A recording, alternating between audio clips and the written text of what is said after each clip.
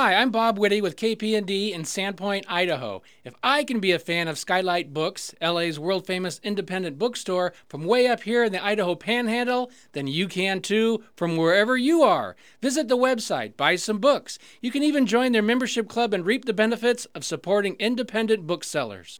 Thanks.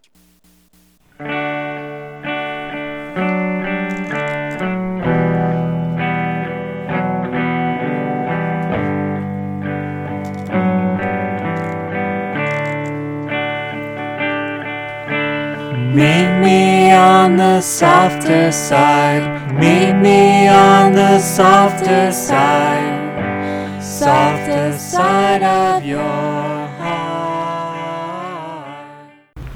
Hi there, and welcome to the Skylight Books Author Reading Series.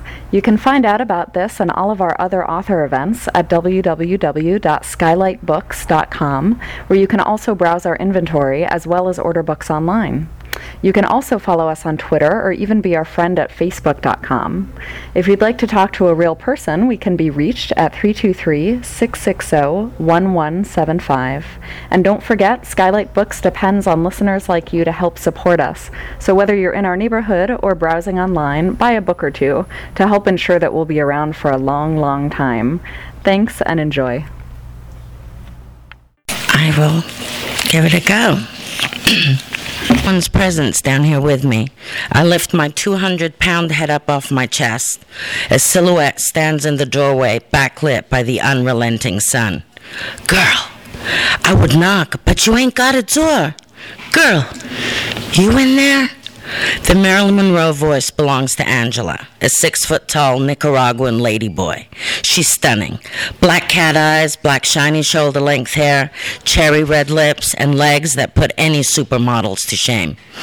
Angela just got out from doing 3 months in jail. She's still in the men's clothing the county gave her upon her release.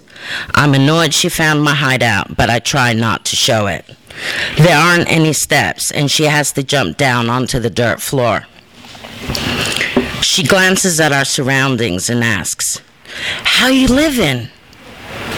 Large. We howl with laughter and hug. Preciosa, give me something to wear and some whore paint. I need to get out of this boy drag. I'm keeping a low profile until I go into this drug program in the desert. I got bumped up the waiting list because of the SIDA. You should come with me. SIDA is Spanish for AIDS. Don't be a vibe slayer, I say, raising an eyebrow and giving her my best stink eye. I heard about the beating you got. You should get out of the neighborhood. This place ain't no joke. Get yourself in a program. Don't you know there's nothing but hope for us until we're 6 feet under? Hope is for suckers, Angela. And frankly, I would rather get the shit kicked out of me again than go to rehab. Angela keeps up a steady stream of mindless chatter. I stop listening. The only way to get rid of her is to give her what she wants. I want to go back to nodding in solitude. My trash bag's hidden behind some rotting cardboard boxes. In exchange for clothes, she gives me a balloon. We prepare a shot. I fix first, before letting her use my rig. She has no problem hitting a vein. They're thick as ropes. They're all that's left of her masculinity. I'm jealous of her veins. The Marilyn voice has slowed to a purr. I light a cigarette for her and put it between her lips. Eyes closed, she smiles with every part of her face, as if this were the kindest gesture anyone has ever made towards her. The first shot of dope's always the best after a period of abstinence. The cigarette falls onto the trash bag lying between our feet, and I pick it up and finish it in a few drags. I come to sometime later. It's dark and quiet. I could be the last surviving person on Earth. All of Angela's happy horse shit about getting clean keeps echoing around inside my skull. I have to obliterate the thoughts. I have to do more dope to forget what I had to do to get the dope. I lead a vampiric existence, out of the sunlight during the day and into the moonlight at night. I only come out at neon. An existence as mediocre and mundane as the bourgeoisie and the 9-to-5ers I detest. My life's become so small, you can barely see it under a microscope. Being a dope fiend is a 24-hour-a-day job with no time off and no vacations. And the most dreadful thought of them all, what am I doing? That is the one thought I have to kill. I need to end this unwanted moment of clarity. I still have a tiny piece left of Angela's gift. I'll light a few candles and prepare another shot. Hitting a vein by the flickering light turns into a bloodbath. If the blood coagulates, the heroin clogs up and won't go through the tiny opening of the spike. That's a waste I can't afford. A dozen holes later, I'm in. The girl's face staring back at me from my compact is suffering from malnutrition. My skin is diaphanous. I can almost see the bones in the front part of my skull. All I need now is lipstick, and I'll look fabulous. It's not in my purse. Probably because it's nestled in Angela's faux cleavage.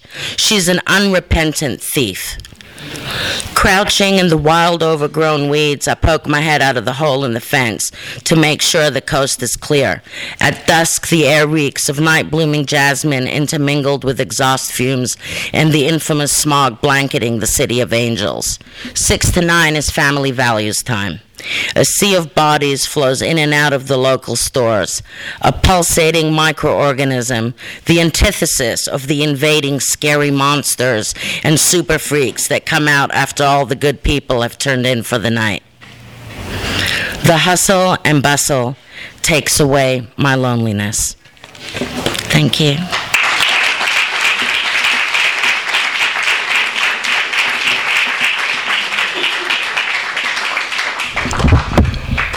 Thank you, Ava. Like all the stories, they're all, I guess what you categorize as lighthearted romps. Our next reader is a great friend of mine, a great writer, who also wrote an amazing book called Wrecking Crew, about a junkie baseball team, among other things. Soon to maybe be a major motion picture with Philip Seymour Hoffman. So, John Albert.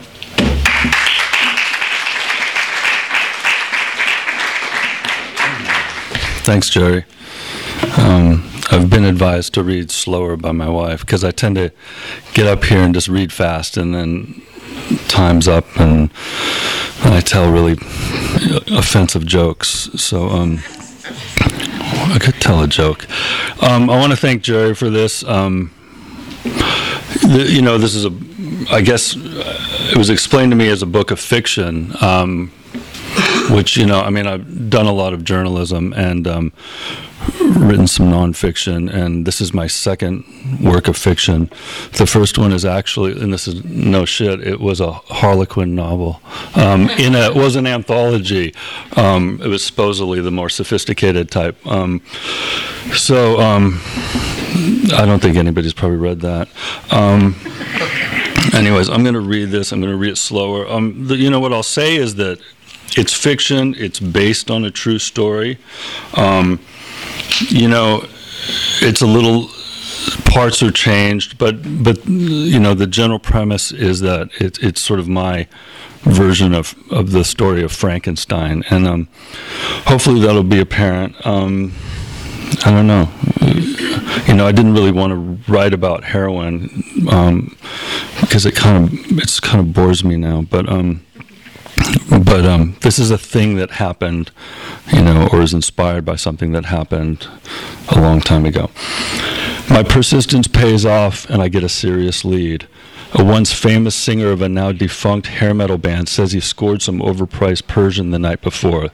The deal was facilitated by an older record executive turned cokehead we both casually know. Without saying goodbye, I hang up and make a call. 20 minutes later, I'm buzzed into a large Art Deco apartment building just off a seedy stretch of Hollywood Boulevard.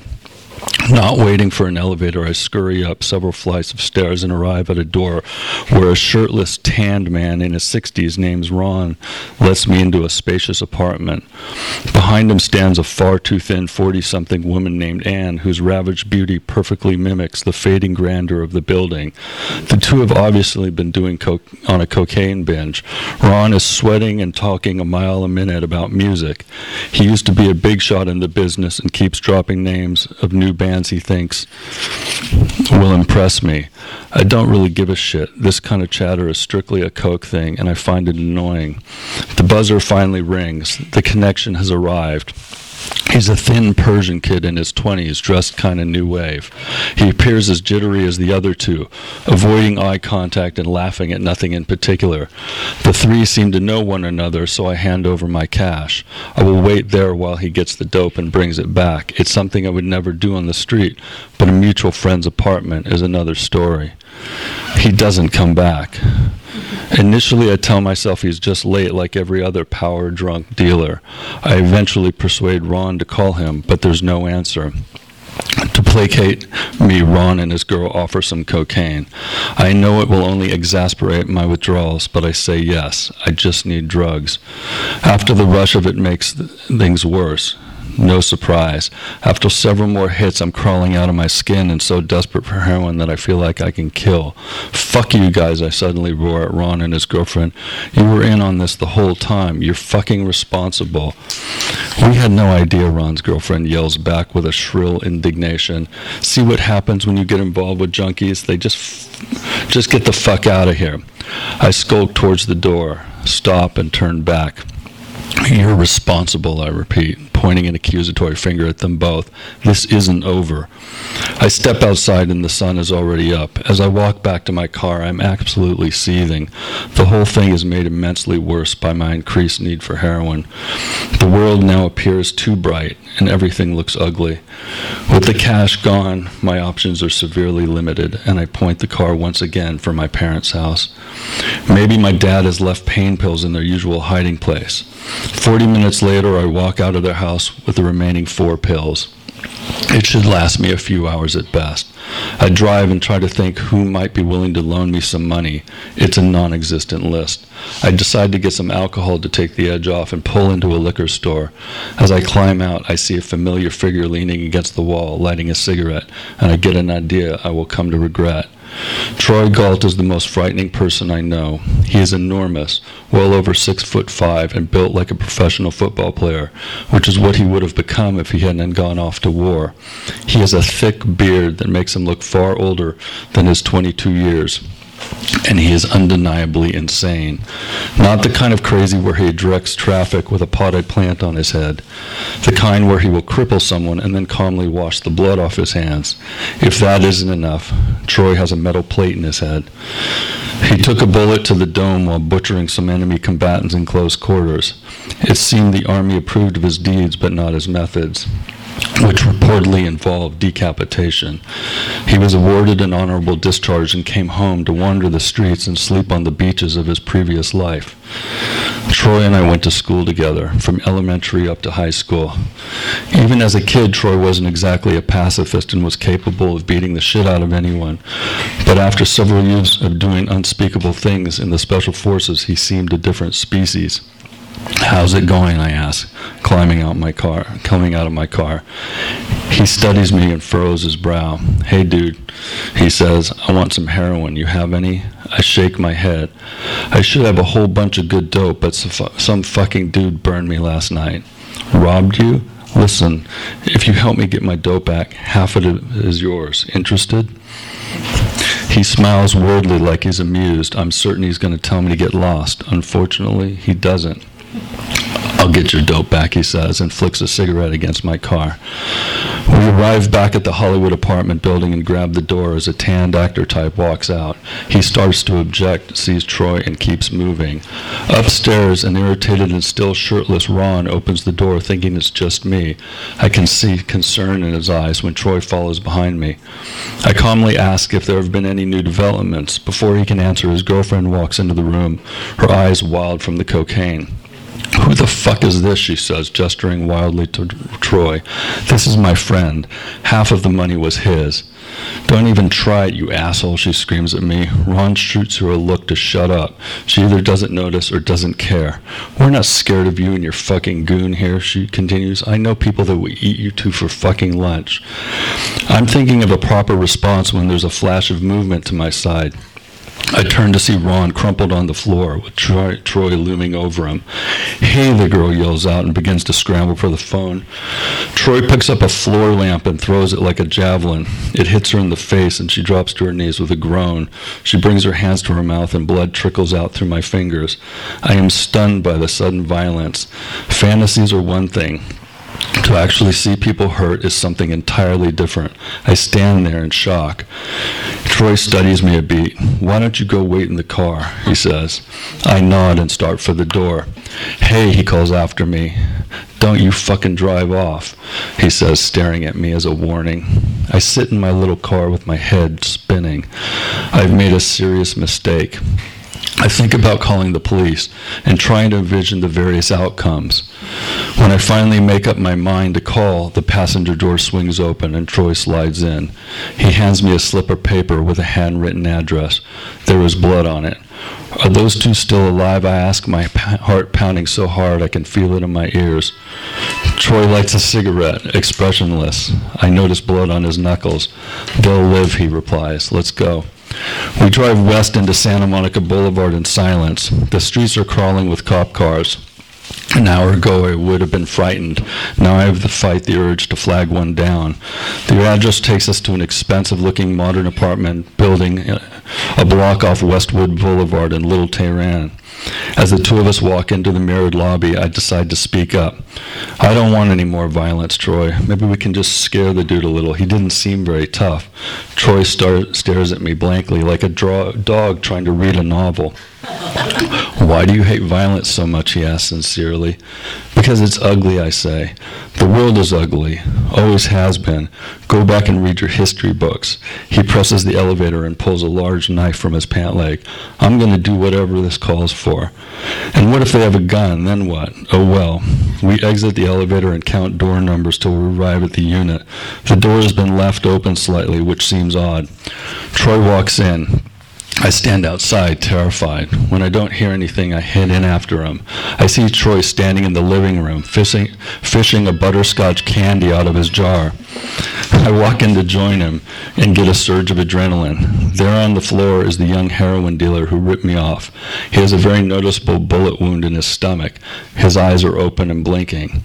"Oh shit, he's shot," I exclaim, my voice shaking. I've never seen someone seriously this injured in my life. "Yep," Troy says, sucking on the candy. "We have to call an ambulance. He'll be dead before they get here," Troy explains calmly. It suddenly occurs to me that the guy on the floor is listening to us. Before I can say anything, Troy takes a knee, leans close, and talks to him. "I'm not going to bullshit you. We can't help you. You're going to die here. That's a fact. But there's something I can do for you. Tell me who killed you and stole the dope, and I promise I'll make them pay for what they did." And there's more, but that's it. Thanks.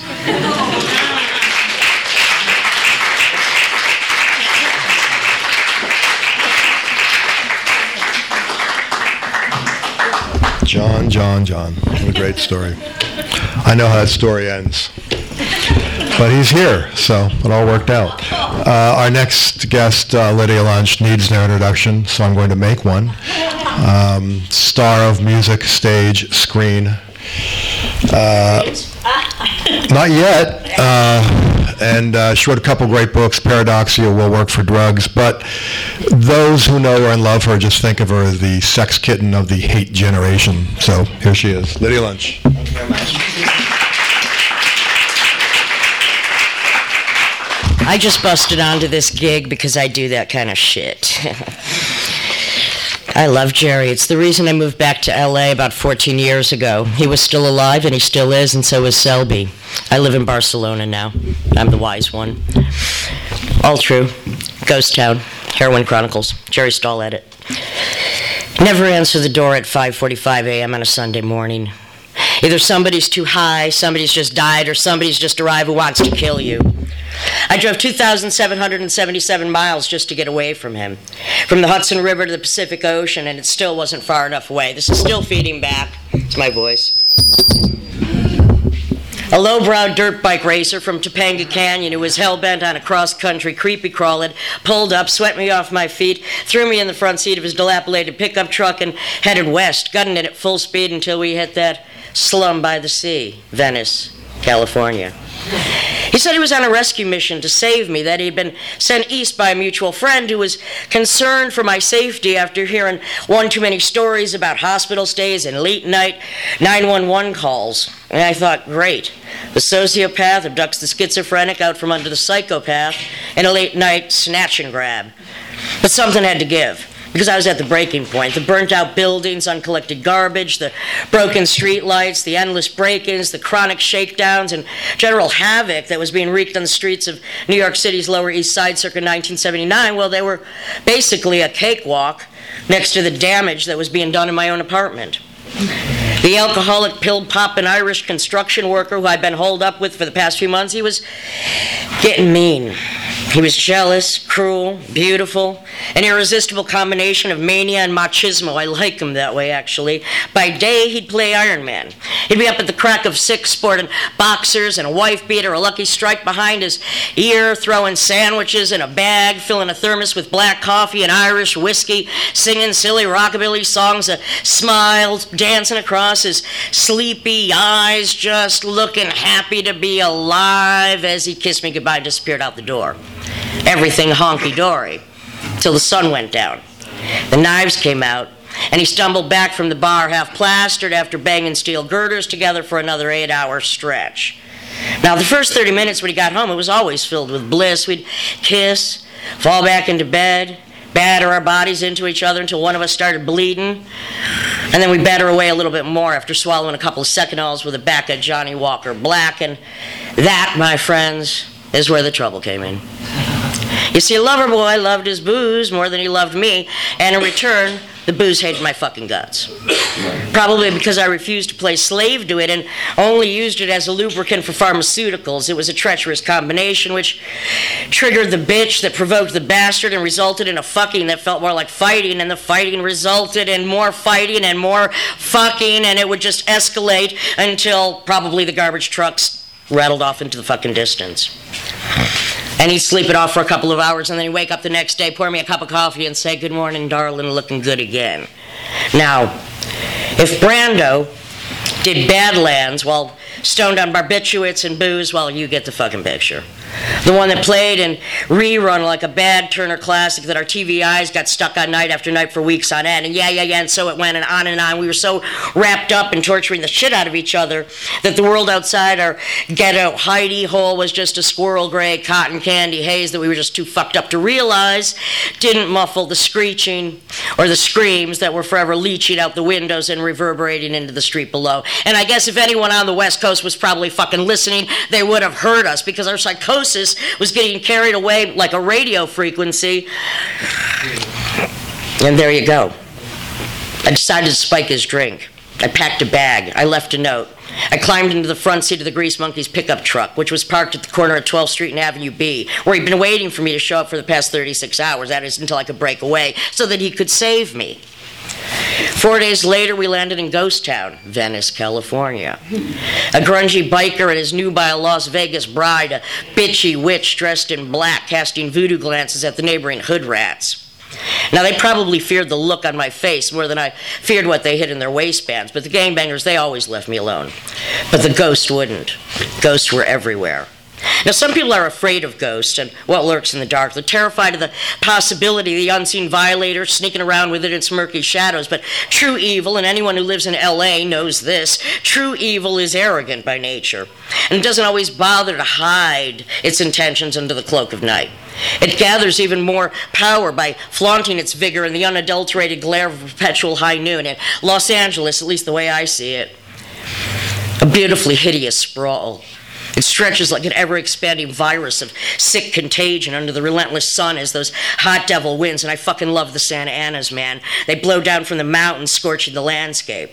The promise of an endless summer shattered by gunshots and sirens, helicopters and hospital beds.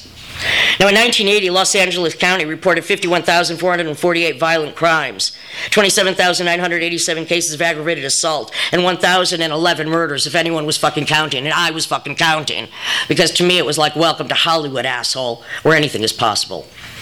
Now, New York City may have been bankrupt, decrepit, and suffering from the final stages of rigor mortis, but the California dream, at least to me, is still a fucking waking nightmare of dead-end streets ripe with bloated corpses where bad beat poets, dope singers, cracked actors, and petty criminals are all praying to a burnt-out star on the fucking sidewalk.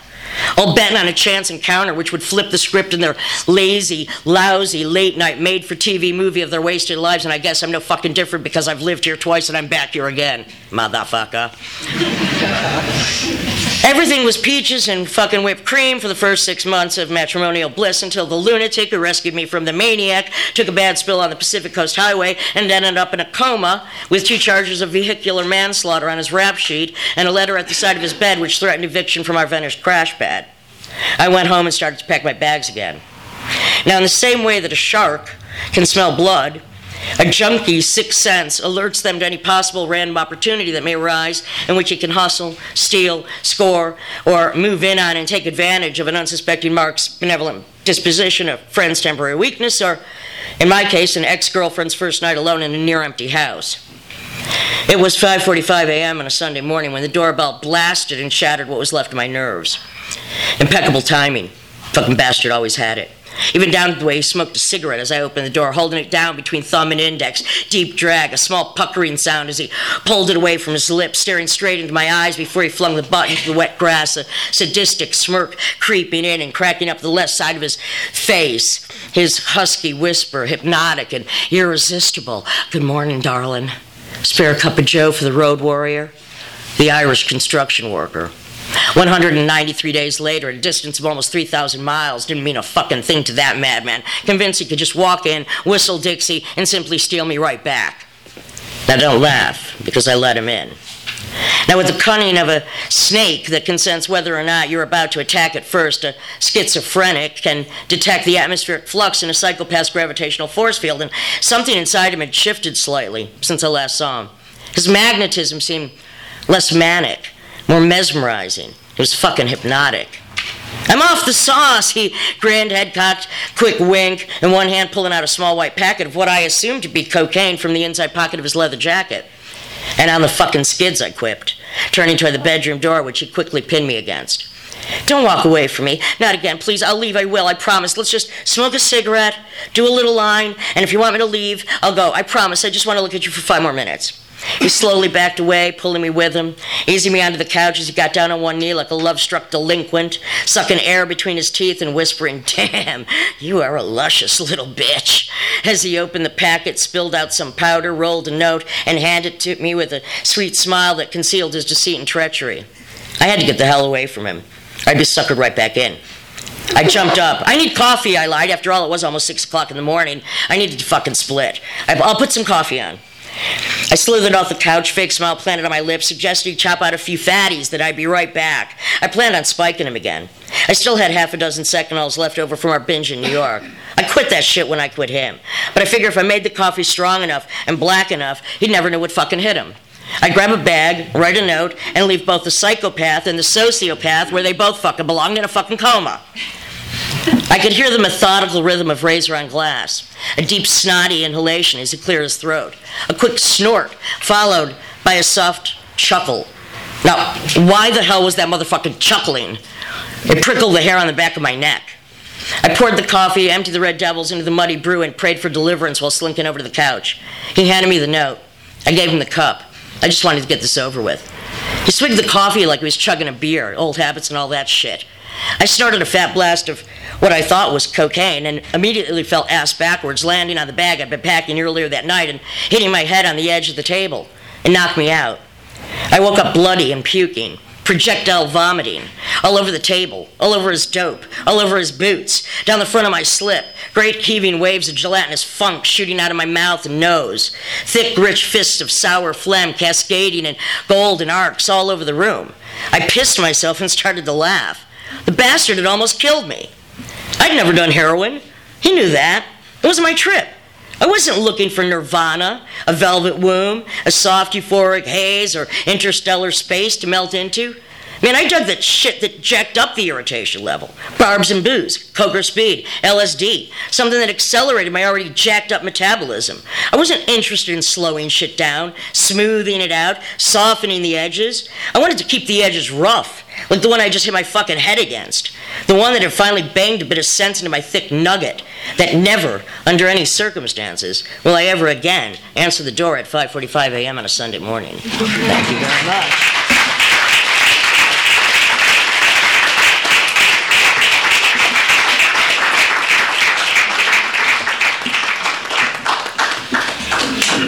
Wow, I'm just feeling so hosty. I forgot to mention that Lydia's story will be an after-school special. It's currently in development and will be on, I think, the Sprout channel, maybe Nickelodeon, for those who have kids, Nickelodeon. I'm going to switch it up now and change from heroin to speed. As a lot of you professionals know the difference between a junkie and a speed freak and a junkie. A junkie will steal your drugs or steal your TV and spend it on drugs. A speed freak will steal your TV and take it apart and leave it on your front lawn. Or so I've read. Anyway, no knock on the other writers, but this is a little more highbrow than what we've become accustomed to this evening. And also, nothing to do with drugs, but I have no fucking attention span, so I'm going to break this into 5 parts for easy, bite-sized consumption. People are leaving again. What the fuck?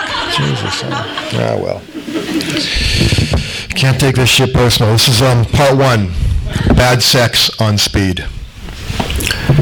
The rush, the terror, the acrid stink of your sweat soaking through furniture 3 blocks away. Speaking of stink, what is that? Did somebody piss under your arms? Is that possible? Could they have pissed in your armpits 3 weeks ago and you just now noticed? Like, say, when you get in the cab and the seat's wet after a pack of frat boys beer up too hard and leave bud puddles, hop inside and question, why does your God hate you?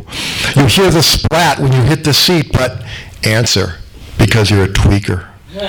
You don't know your full wet ass till you squish out of the cab. People never call the police until it's wet ass time. Al Pacino, Sea of Love. Speed keeps you so clammy you can't feel damp. Just one of the many advantages. It's that giggle of recognition that I just feel like I'm reading to an audience of almost one. Fucking alcoholics, where's the dignity? Remember that dancer, Lorleen? Patricia? With the misspelled devil ink on her neck? Hail Satin. It's not a mistake, it's a statement. That is the only voice I do for all characters. It was Lurleen. She had some kind of jailhouse hair lip that slurred her words to the left. You ass maggot, you think I'm a fucking creatine? Like I say, upscale. After 11 vodka tonics, you'd see day workers hand her 5 sweaty dollar bills to lift her skirt and gaze in her labia, which weirdly resembled a pair of chimp ears.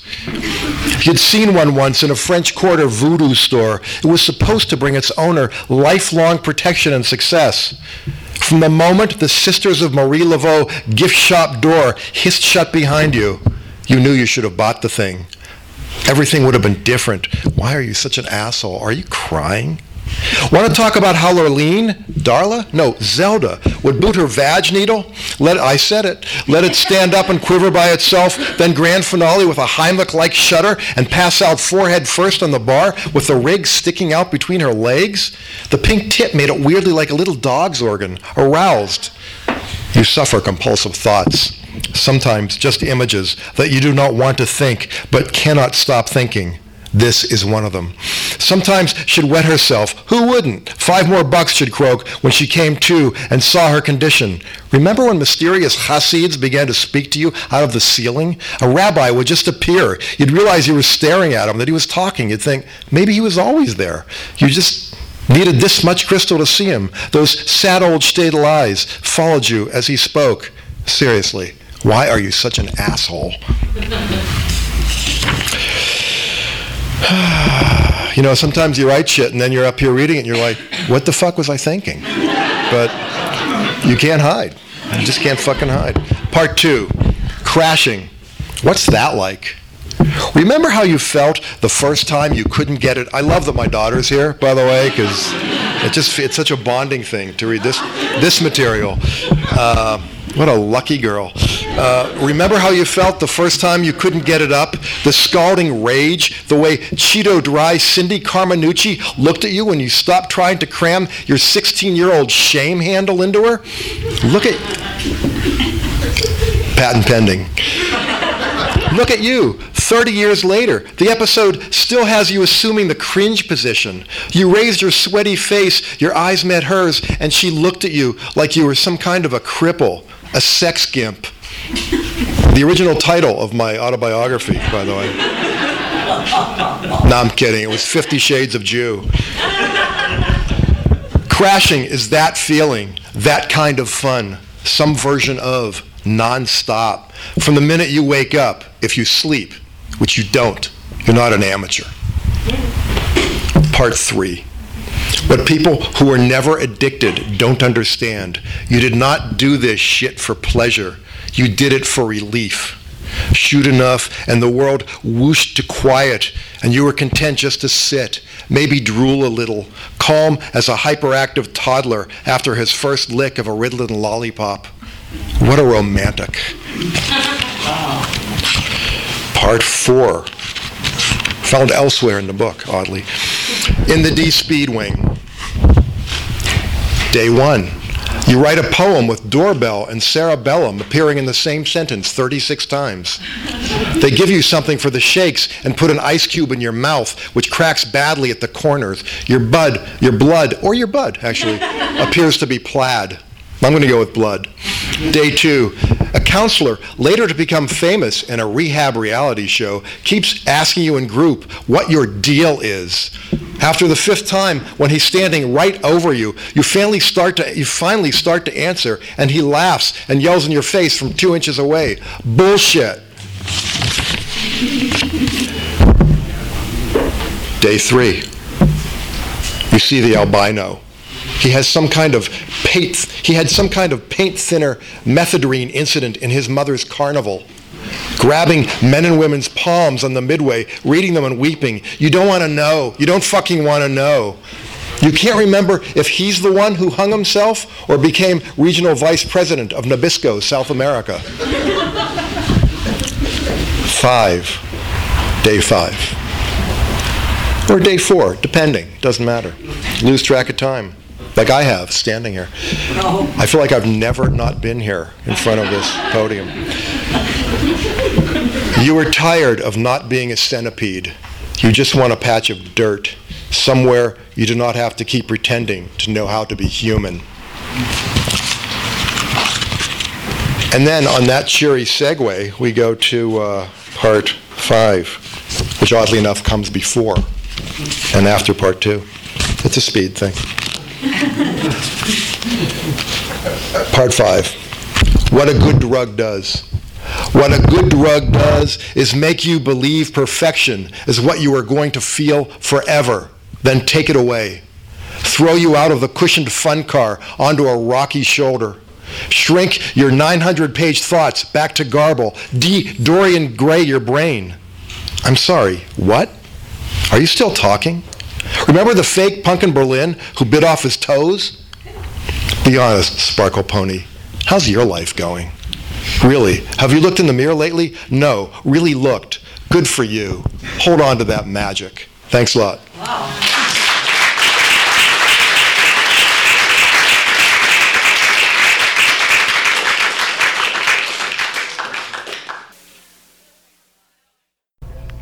You've been listening to the Skylight Books author reading series. Don't forget that you can check out this and all of our other great podcasts at www.skylightbooks.com. Today's music was provided by Fragile Gang. You can check them out at MySpace, Facebook, and the iTunes Music Store. Thanks for stopping by, and we hope to see you soon.